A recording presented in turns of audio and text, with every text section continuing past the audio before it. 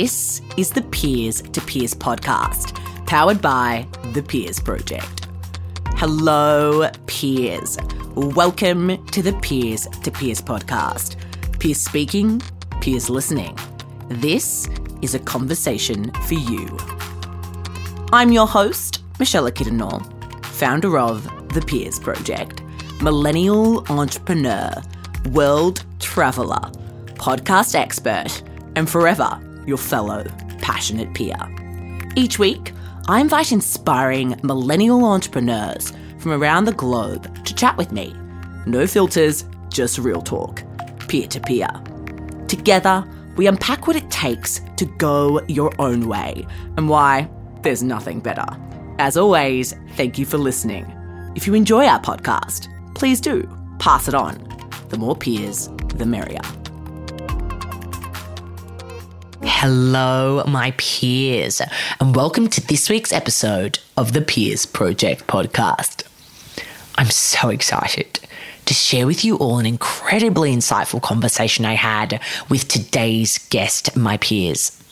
You know, with a background in startups, having co-founded numerous startups over the past few years, our guest today opens up about something that we don't often talk about, and that is this idea of pursuing things for the wrong reasons. You know, I think so many of us, my peers, fall into this trap. You know, we pursue certain jobs, careers, and even businesses because we expect that this will bring us a certain level of wealth and status. We attach all of these expectations to coveted goals and believe that we'll be happy once we've achieved them. You know, we'll be happy once we're earning six figures or gotten that promotion. We'll be happy once we've reached 10,000 followers or worked with 1,000 clients. We're forever chasing that next goal, my peers, in hope that we experience true fulfillment.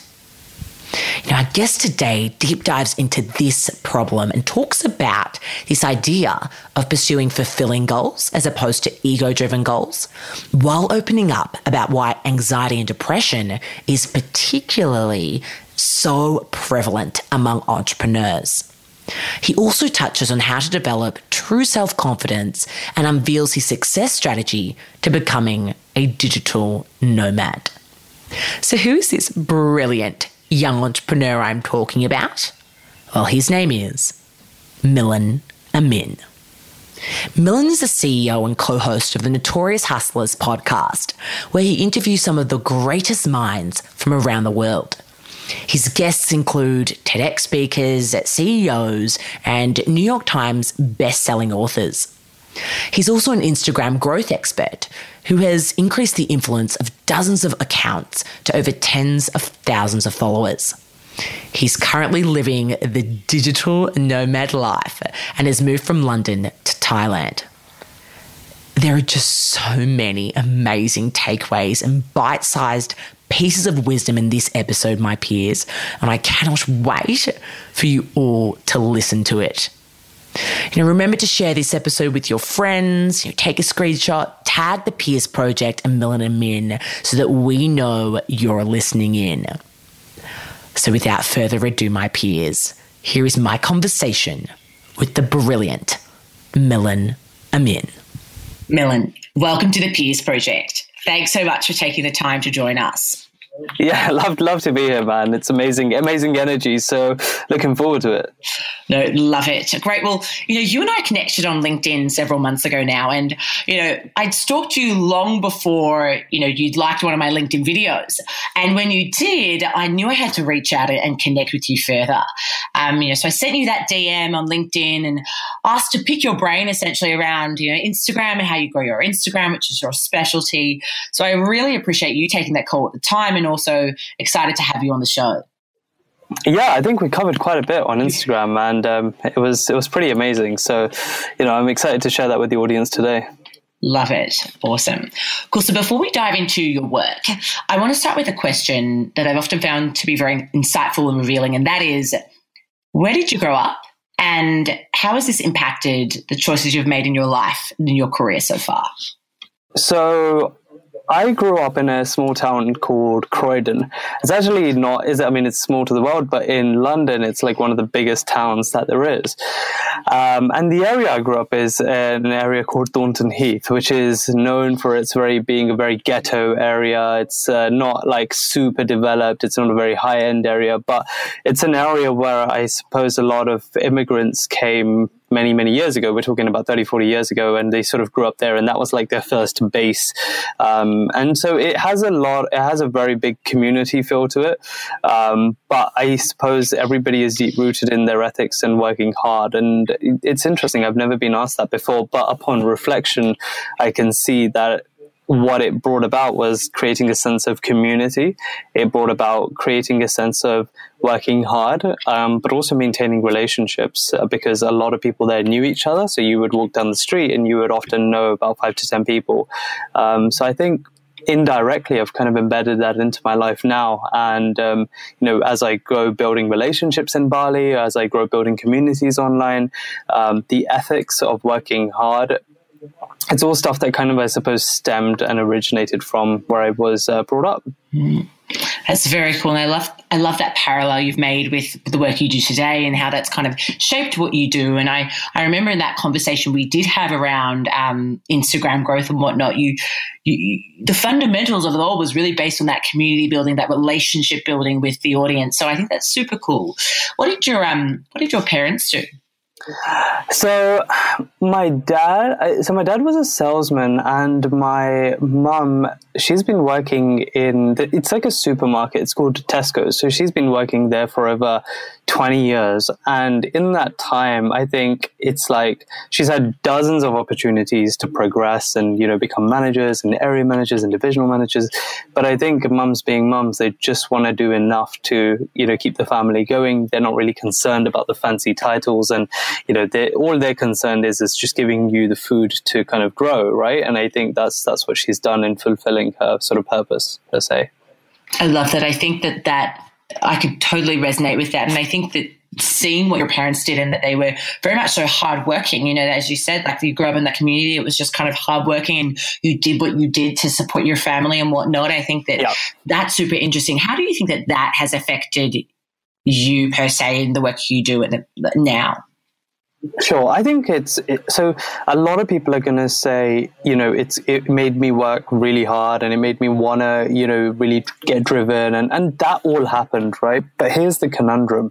It gets to a point where you've seen your potentially family struggle. So you're like, okay, I'm going to work really hard. I'm going to, become something. I'm going to do this. I'm going to earn a lot of money. I'm going to have all these statuses. And then you realize very quickly that that's all very well, but what they don't teach you and equip you for is how do you deal with the things that come as a byproduct of chasing vanity, greed, superiority, power.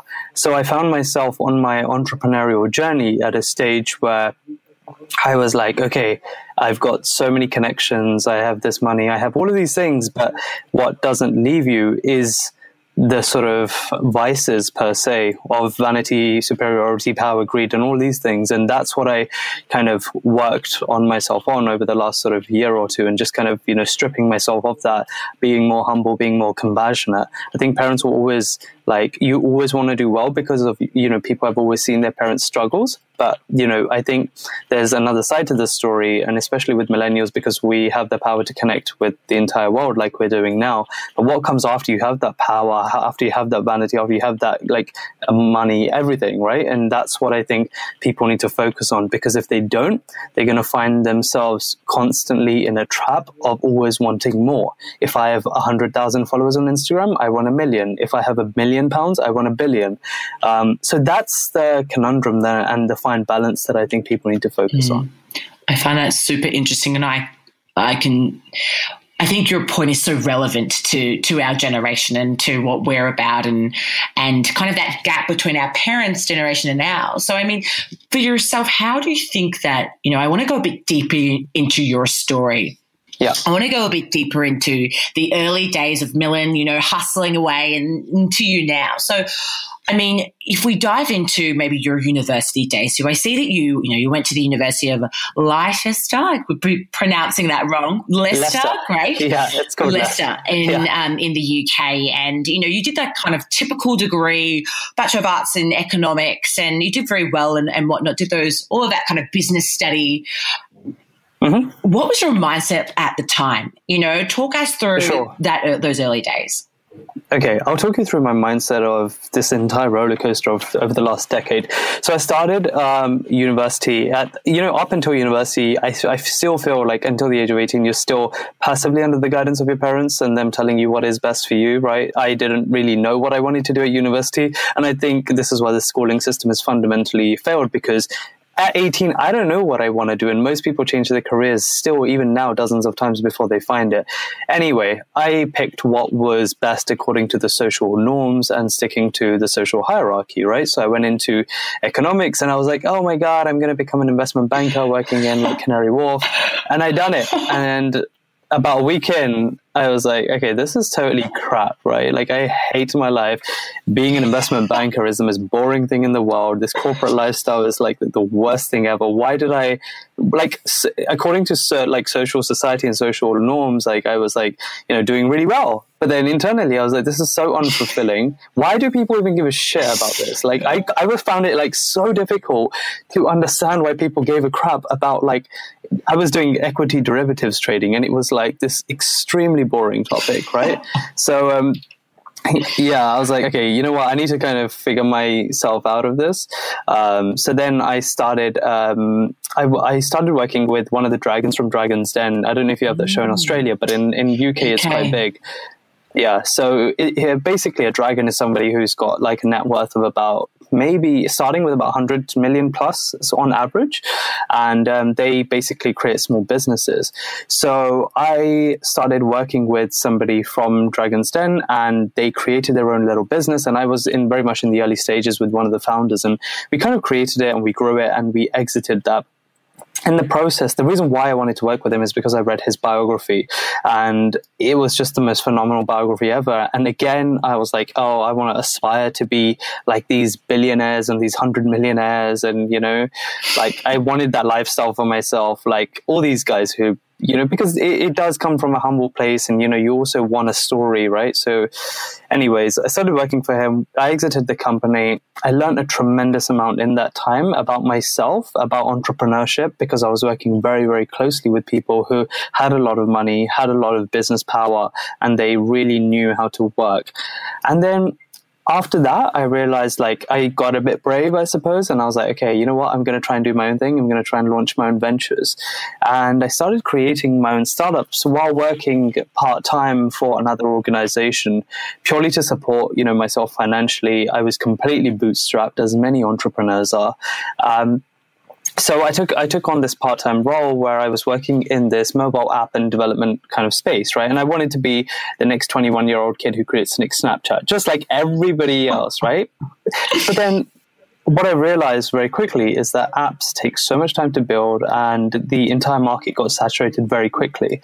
Anyways, in the time where I started my entrepreneurial ventures, I went from product to product, service to service, and many, many, many of these failed. But some did really well, and we ended up selling them, and we ended up exiting them. But when you become an entrepreneur, most people do it for the title, to say to others. They want to put it on their LinkedIn that they're an entrepreneur. They don't really give a shit about solving real world problems. They just want the vanity and the money and the social status and all of that comes with it. And that was me. I was the guy who was doing it purely to make money. And the moment I started doing that, it was fundamentally flawed. Like, you're already doomed from day one. The moment you do something for money, you're already dead. Like, just forget it, right? But it's an ego thing. Like, for me, it was an ego thing, right? For me, it was like, if you had told me like a few years ago that, oh, by the way, you should just stop what you're doing because you're doing it for money, I would be like, well, screw you, because I'm going to have millions and hot babes surrounding me and live the whole package. and let me get a yacht. Yeah, let me get a yacht in Bali, right? I was like, okay. But then I think it's a huge ego thing. And what happens is, this is where things get crazy. Because when you look up to the entrepreneurs that are dominating our society, online society, like the Gary Vees, like all these people who put these quotes on their Instagram, no pain, no gain, work hard, play hard. Look, the only reason why you got to work hard and play hard is because you don't know how to work easy and play hard. The only reason why you have to have no pain, no gain is because you haven't learned to have no pleasure, no gain. So you're screwed. Our entire society is basing their ideology on a couple of people that had to endure pain in order to experience gain. And what I'm trying to say as a millennial and as a forward thinker is, that ideology is old school, man. It has to be no pleasure, no gain. Why do you take pride in experiencing pain? It's so stupid. So anyways, that is where that relates to my earlier point about the whole idea of greed and vanity and power and all these types of things that don't leave you, because everyone on YouTube and Instagram, all they bash into is you just got to keep working harder.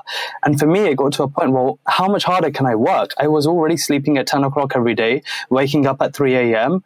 And I started hating myself because I wasn't being as successful as I thought I could be.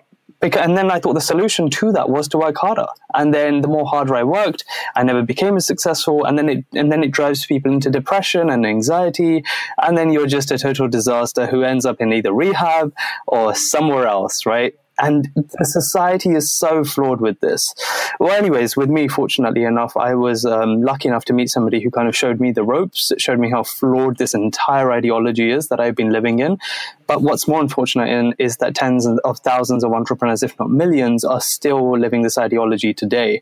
So I started focusing more on what makes me fulfilled, what makes me happy. I started saying, look, I don't need to be an entrepreneur to sit in Bali on a beach, work and do whatever the hell I want. And I'm doing that right now, getting paid to talk at conferences here, getting paid by 5-star hotels to live in them for free, like all of these things, right? And, you know, I don't even have to work much. So I guess that's where I am now. And that's the story over the last sort of 7-8 years. Wow, there is so much to take in there. And I loved every minute of that. I still just taking it in, I think. So many questions come out of that. I think the first one of the things that just really stuck with me throughout this whole thing is this idea of kind of like expectation for yourself. You know, it's this idea around, I mean, you said it so well. It's this idea around, well, you know, I think I should be doing this. Everyone else thinks I'm successful from the outside. And I want to be perceived as that because this ego boost and it makes me feel good, all that kind of stuff. And really deep down, I actually feel really quite lost and empty. And I think that is just so key, all of that that you're speaking on. And I think for me, the question here is, when did it get too much? You know, talk us through that pivotal moment where you just thought, what is happening? Like, this is too much. So mentally, you just feel completely trapped, right? Mentally, you feel like you can't, it gets to a point where you can't even maintain relationships with your friends, with your close friends. It gets to the point where you can't be happy for anyone because you become so unhappy with yourself. And I think, you know, you start becoming resentful, you start becoming like depressed, you start getting anxiety attacks. And here's the thing. Here's how I describe anxiety. It's like a tree in the ocean just trying to keep its roots gripped to the ground, and around it there's waves, and these waves are pushing harder and harder, trying to like tell this tree, look, you just got to go with the flow. But the problems with entrepreneurs is that they're so focused on having control that they just make their lives so rigid. Now, life has a natural flow to it. The more you try and control life, you're just going to lose. It's like fighting against the sea. So I found myself in a place where the more control I exerted in my life, the more unhappy I was.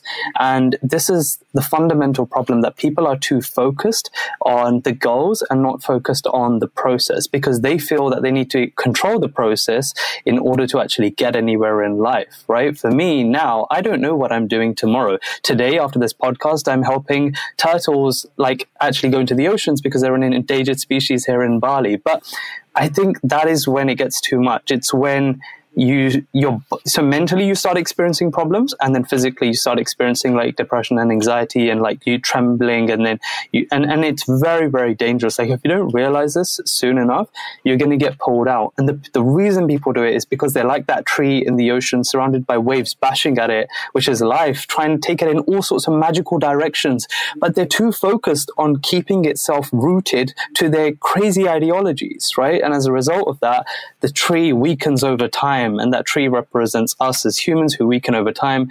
And in the end, there's one of two options. Like, either you go crazy, and many entrepreneurs I know are like suicidal and stuff, or you just give in and you surrender to life and you just say, okay, life, like, I just trust that whatever's going to be, there is nothing more important than my sanity and my well-being and my happiness. And the moment you surrender to that, as opposed to your credit, like, it depends what's more important to you, right? If your happiness and all of that's more important, then these ideologies of becoming this woo-woo entrepreneur who's a billionaire, then that's how you get out of it. I think that's so powerful. And I think that, firstly, thank you so much for sharing that with us. I think I can imagine this will resonate with many of our peers out there listening who are either an entrepreneur themselves or potentially on that corporate route that you also found yourself on, and I did too, that fast track to an investment banker or consulting job at a big company, a big firm. And I think that it's just these ideologies, as you said, that we have of being this type of person. But I think where the trap comes, and you said it so well, is this idea of we don't actually know what it's like to be that person. And we don't know that, when you get to that CEO position or head investment bank or whatever it is, partner at this, how happy are you? How much, joy are you having every day? And yes, money can bring freedom 100%. But I think that, as you said, I think it fundamentally can screw with you if you're in that state of stress and anxiety. So I think what I'm most curious to know next is this idea around the swap from working really hard and just this narrow mindset to let's pursue purpose and passion and fulfillment. How do you transition from that mind to the other? And do you think that's something that we can all develop, that ability to transition?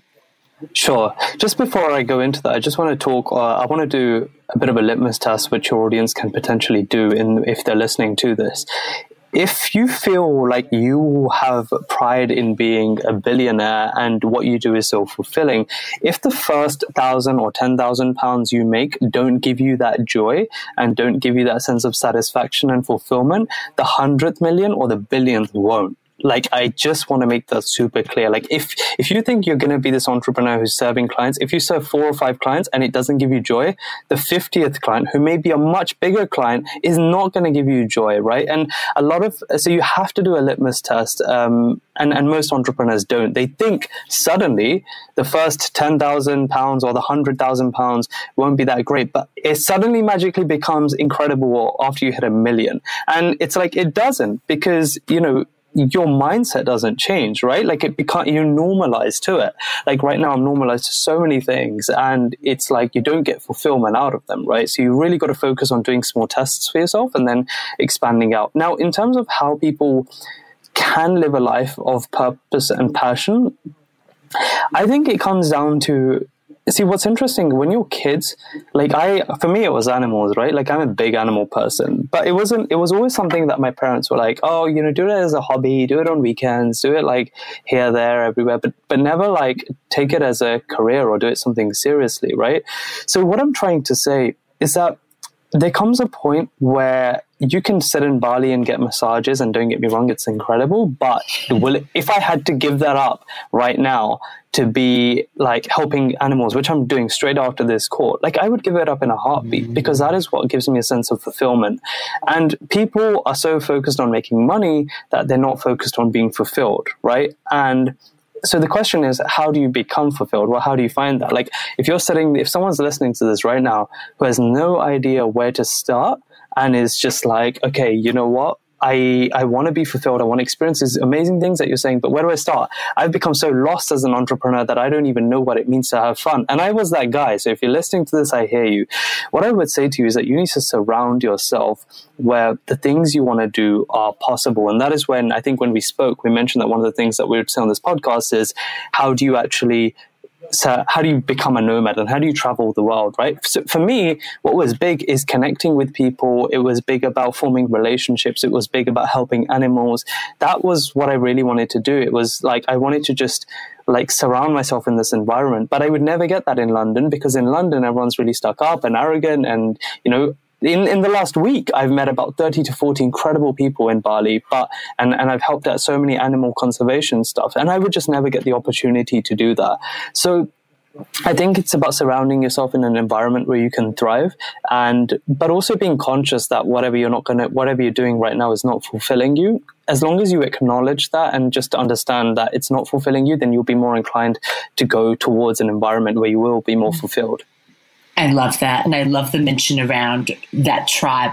You know, I think we talk a lot about that here at the Peers Project, that idea of finding your tribe and the people who you can resonate with, whether that's, you know, within a different environment, you literally have to move to find them, or whether that's within your own city and just mingling with different people and, you know, meeting different communities or hanging out in different communities. I think that that's huge. I think that it's so cool to see that you've been able to almost create this new tribe that you've got around people who are just so friendly, and you have these conversations that that lift you up instead of make you stressed, and so I think that's absolutely awesome. Exactly.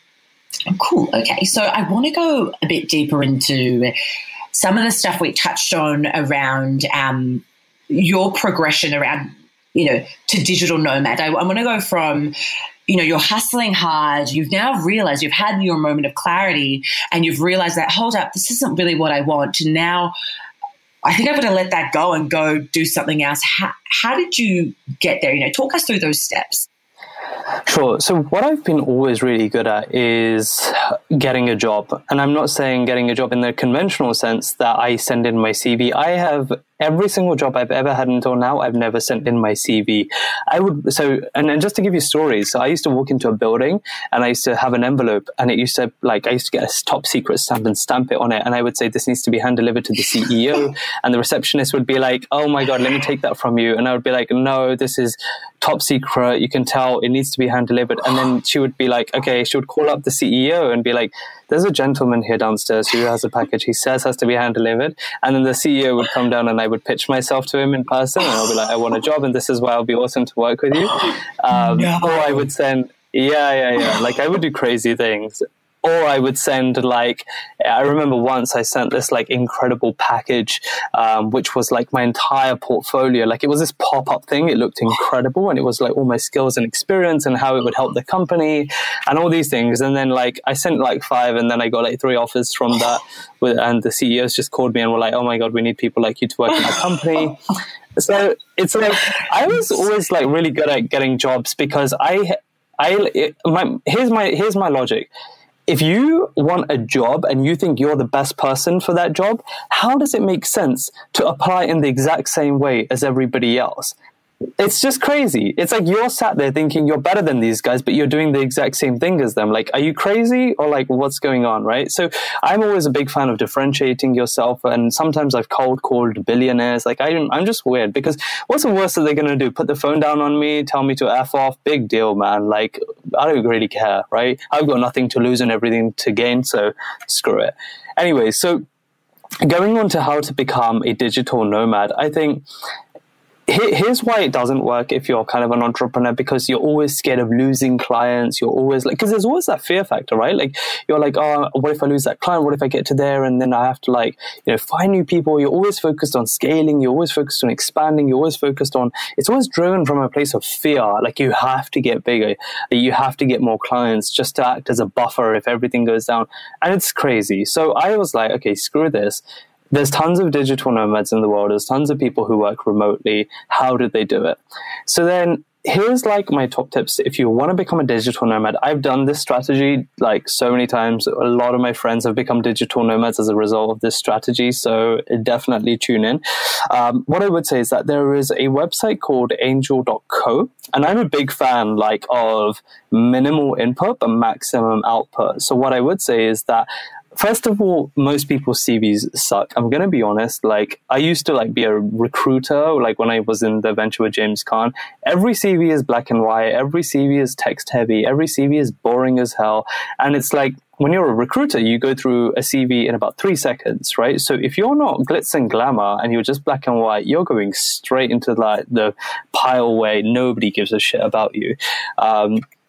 So I would honestly hire a graphics designer first, or just some freelancer from Upwork or Fiverr or anything, to make your CV stand out, full of color, full of for example, one of my friends, right, he's spoken at so many events and he's got like loads of followers, like, but he's never been good at like running his own business. So he wanted to be a digital nomad. So he put like logos of places he's talked at, like 100,000 followers globally. He made it like a poster and he made it attractive. Like, you're trying to attract people, but you're making your CV unattractive. Like, the logic is crazy, right? Everyone thinks it needs to be informative, but fundamentally, if a recruiter goes through a CV in 3 seconds, it needs to stand out, right? So I was like, focus more on making it like a post, like a graphics thing. Obviously, it has to have your experience. I'm not doubting that, but there are numerous like people and startup like enhanced CV, for example, that actually make your CV look incredible, look very aesthetic, a lot of color, a lot of vibrancy.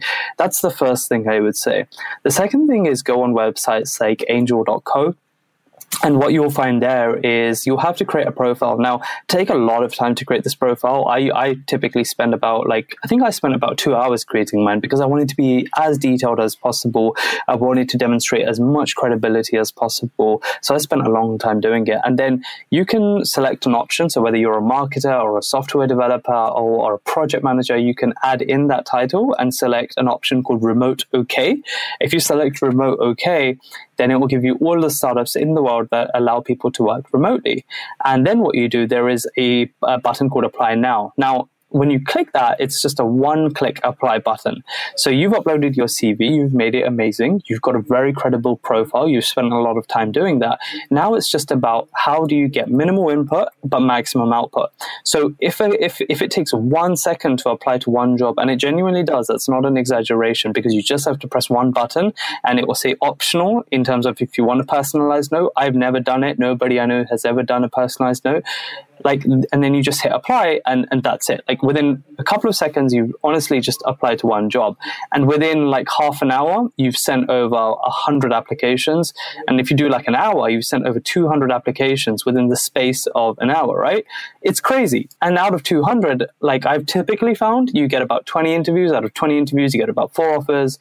4 offers, you just pick one. So that is what I found works really well. Again, like work in startups is also another one.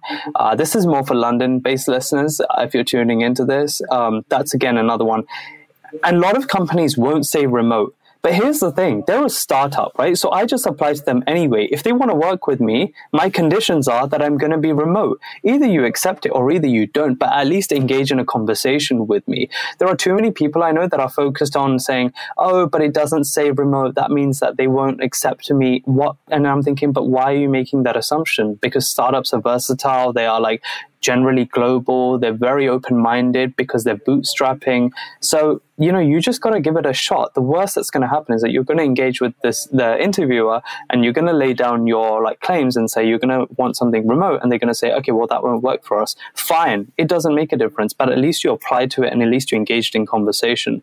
And the people that I know that did get jobs, they got jobs from companies that didn't advertise the role as being remote. So I just want to say, don't make assumptions, just apply anyway, because running my own startup and knowing dozens, if not hundreds, of startup CEOs, I know that they're very open-minded and they're very versatile in their sort of employees and stuff like that. So that's how you can apply to hundreds of jobs within an hour and pretty much definitely nail one. Absolutely awesome. I'm so excited that everyone's got the down low on this.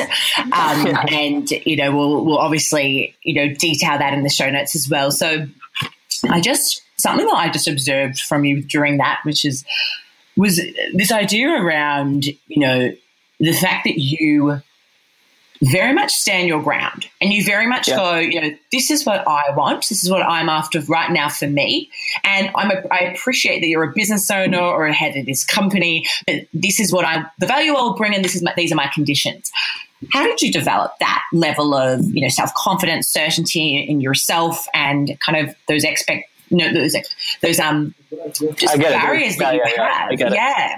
How did you develop those? And do you think that that's something that we can all develop? Yeah, for sure. There is no doubt that everybody can develop self-confidence and self-belief. I think it comes down to knowing your own value and not giving a shit. Like, everybody is so fear-driven, and that's the problem, right? Like, I think everybody just, like, even one of my friends, like, while applying, he was like, oh, but they're saying they're going to give me like 20K more. I should just stick it out for a year. And I'm like, dude, no, you're not getting that 20K more. Like, it's just not happening, man. Stick your ground. And the question is, so how do you develop that ability to stick your ground?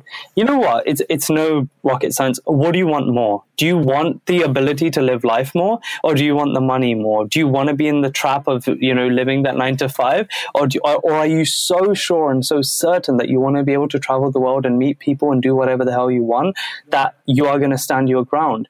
It's not hard. Like, it's not some magic you need to develop. It just comes down to what you want more badly. And for me, it was just like that. You are not convincing me out of traveling the world and living my life the way I want. It's my life, right? Why would I surrender the next few years of my life to work to your conditions? Are you crazy? Like, why would I do that? Right? So I think people give in too easily because they A, run from a fearful mindset, and they B, they're not convinced that they want it badly enough because they may not have experienced it. And I can tell you, waking up and getting a massage every day and doing whatever the hell I want, it's pretty damn amazing.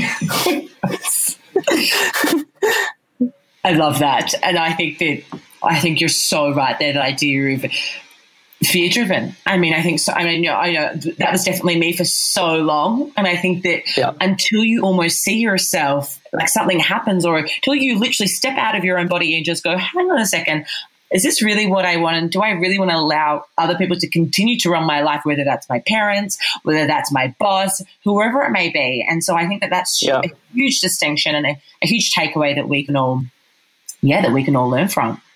Awesome. For sure, man. Cool.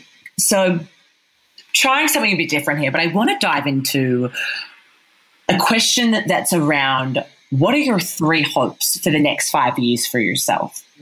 I don't make hopes. I don't do that anymore. Like, I think I'm completely withdrawing away from the mindset of having plans and having goals. I'm surrendering to life totally. Obviously, there are things I want, right? Like, obviously, there are things that, like, you may want to get married, you may want to have kids, you may want to do various things, but I have enough faith in myself and like life to just let it bring it to me.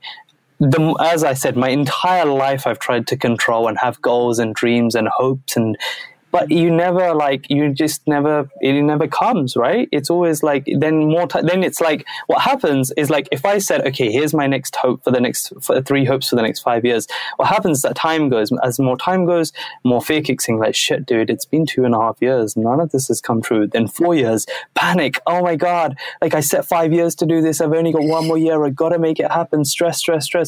Screw that, man. Like, I am totally surrendering to life. And of course, there's things that I want. And of course, like, throughout my day, I'm going to go about trying to just get it. Or like, if I wanted to, for example, if I wanted to get married, or if I wanted to meet a soulmate, hypothetically, of course, I'm going to speak to more people and get to know them, right? Like, it's not hard, but it doesn't mean I got to like fix my life on these plans and goals and everything. And that's what we're taught. And that is the very thing that causes anxiety and stress and depression, because now you don't live up to your own expectations. Therefore, you think you're a loser. Therefore, your self-confidence goes down in the drain. Therefore, you're a total mess. Just forget it. Don't create any goals. Don't create any hopes.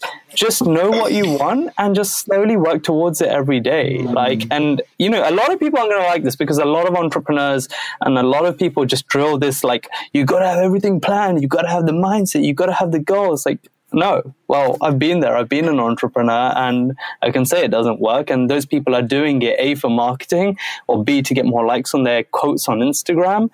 It's purely marketing, man. Do you think those guys are like, it just doesn't work, So yeah, I'm totally against that notion. I love that. Do you think there's a difference between passion-driven or fulfillment-driven goals and hopes and aspirations, and then pure kind of ego-driven goals, and passions and inspirations?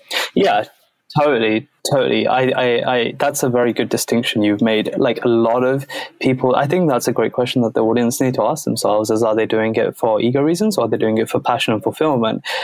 Here's the thing though, you've got to be very careful, because even if you are doing something for passion and fulfillment and you turn it into a egotistical thing, like let's say I helped one turtle today make it to the ocean, and then I done that for like 3-4 months, and I was like, okay, no, I need to help 100 turtles now, and 100 turns into 1,000, and then 1,000 turns into 10. Like you just got to keep that balance, and you got to remember why you're doing these things. You're doing it for fulfillment. You can't save the world. Like you can't change the world. I'm sorry. Like it just is, like people got to get out of this mindset that anything is possible, because even Einstein said if you judge a fish by its ability to climb a tree, it's going to go its whole life thinking it's stupid, right? And it's true. Like just focus on having fun and doing what makes you fulfilled, but don't turn that passion into business and ego, because it's going to happen. Like, trust me, I've helped at so many animal sanctuary centers and then volunteers around you will be like, oh my God, you're doing an incredible job. You should like volunteer a little more. You should put it on your Instagram. You should put it on your Facebook.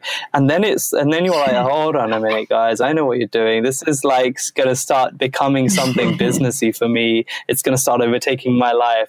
And just be like, just to understand and like what people are trying and the implications of what will happen if people tell you that. That's what I'm saying. I so appreciate that. And I think it's so interesting hearing this from someone who's been through that journey of building these companies and, having that kind of great salary and all that most entrepreneurs want. And to be honest, most millennials want, whether it's in their corporate gig or whether it's in their startup, and so I think that it's such an interesting conversation. I so appreciate you sharing this with us purely because you have been through the journey, and you're almost speaking as of, well, this is kind of the way I've come out the other end. And it's super interesting. Yeah. Awesome. So as we come to the close of today's episode, I mean, we could keep talking for years, but I'm conscious of the episode length time and your time as well. And I guess firstly, I want to say that, I want to acknowledge you, Milind. I think that for, your courage to just let go of the norm and to just go out there and do what you want to do, regardless of what others think.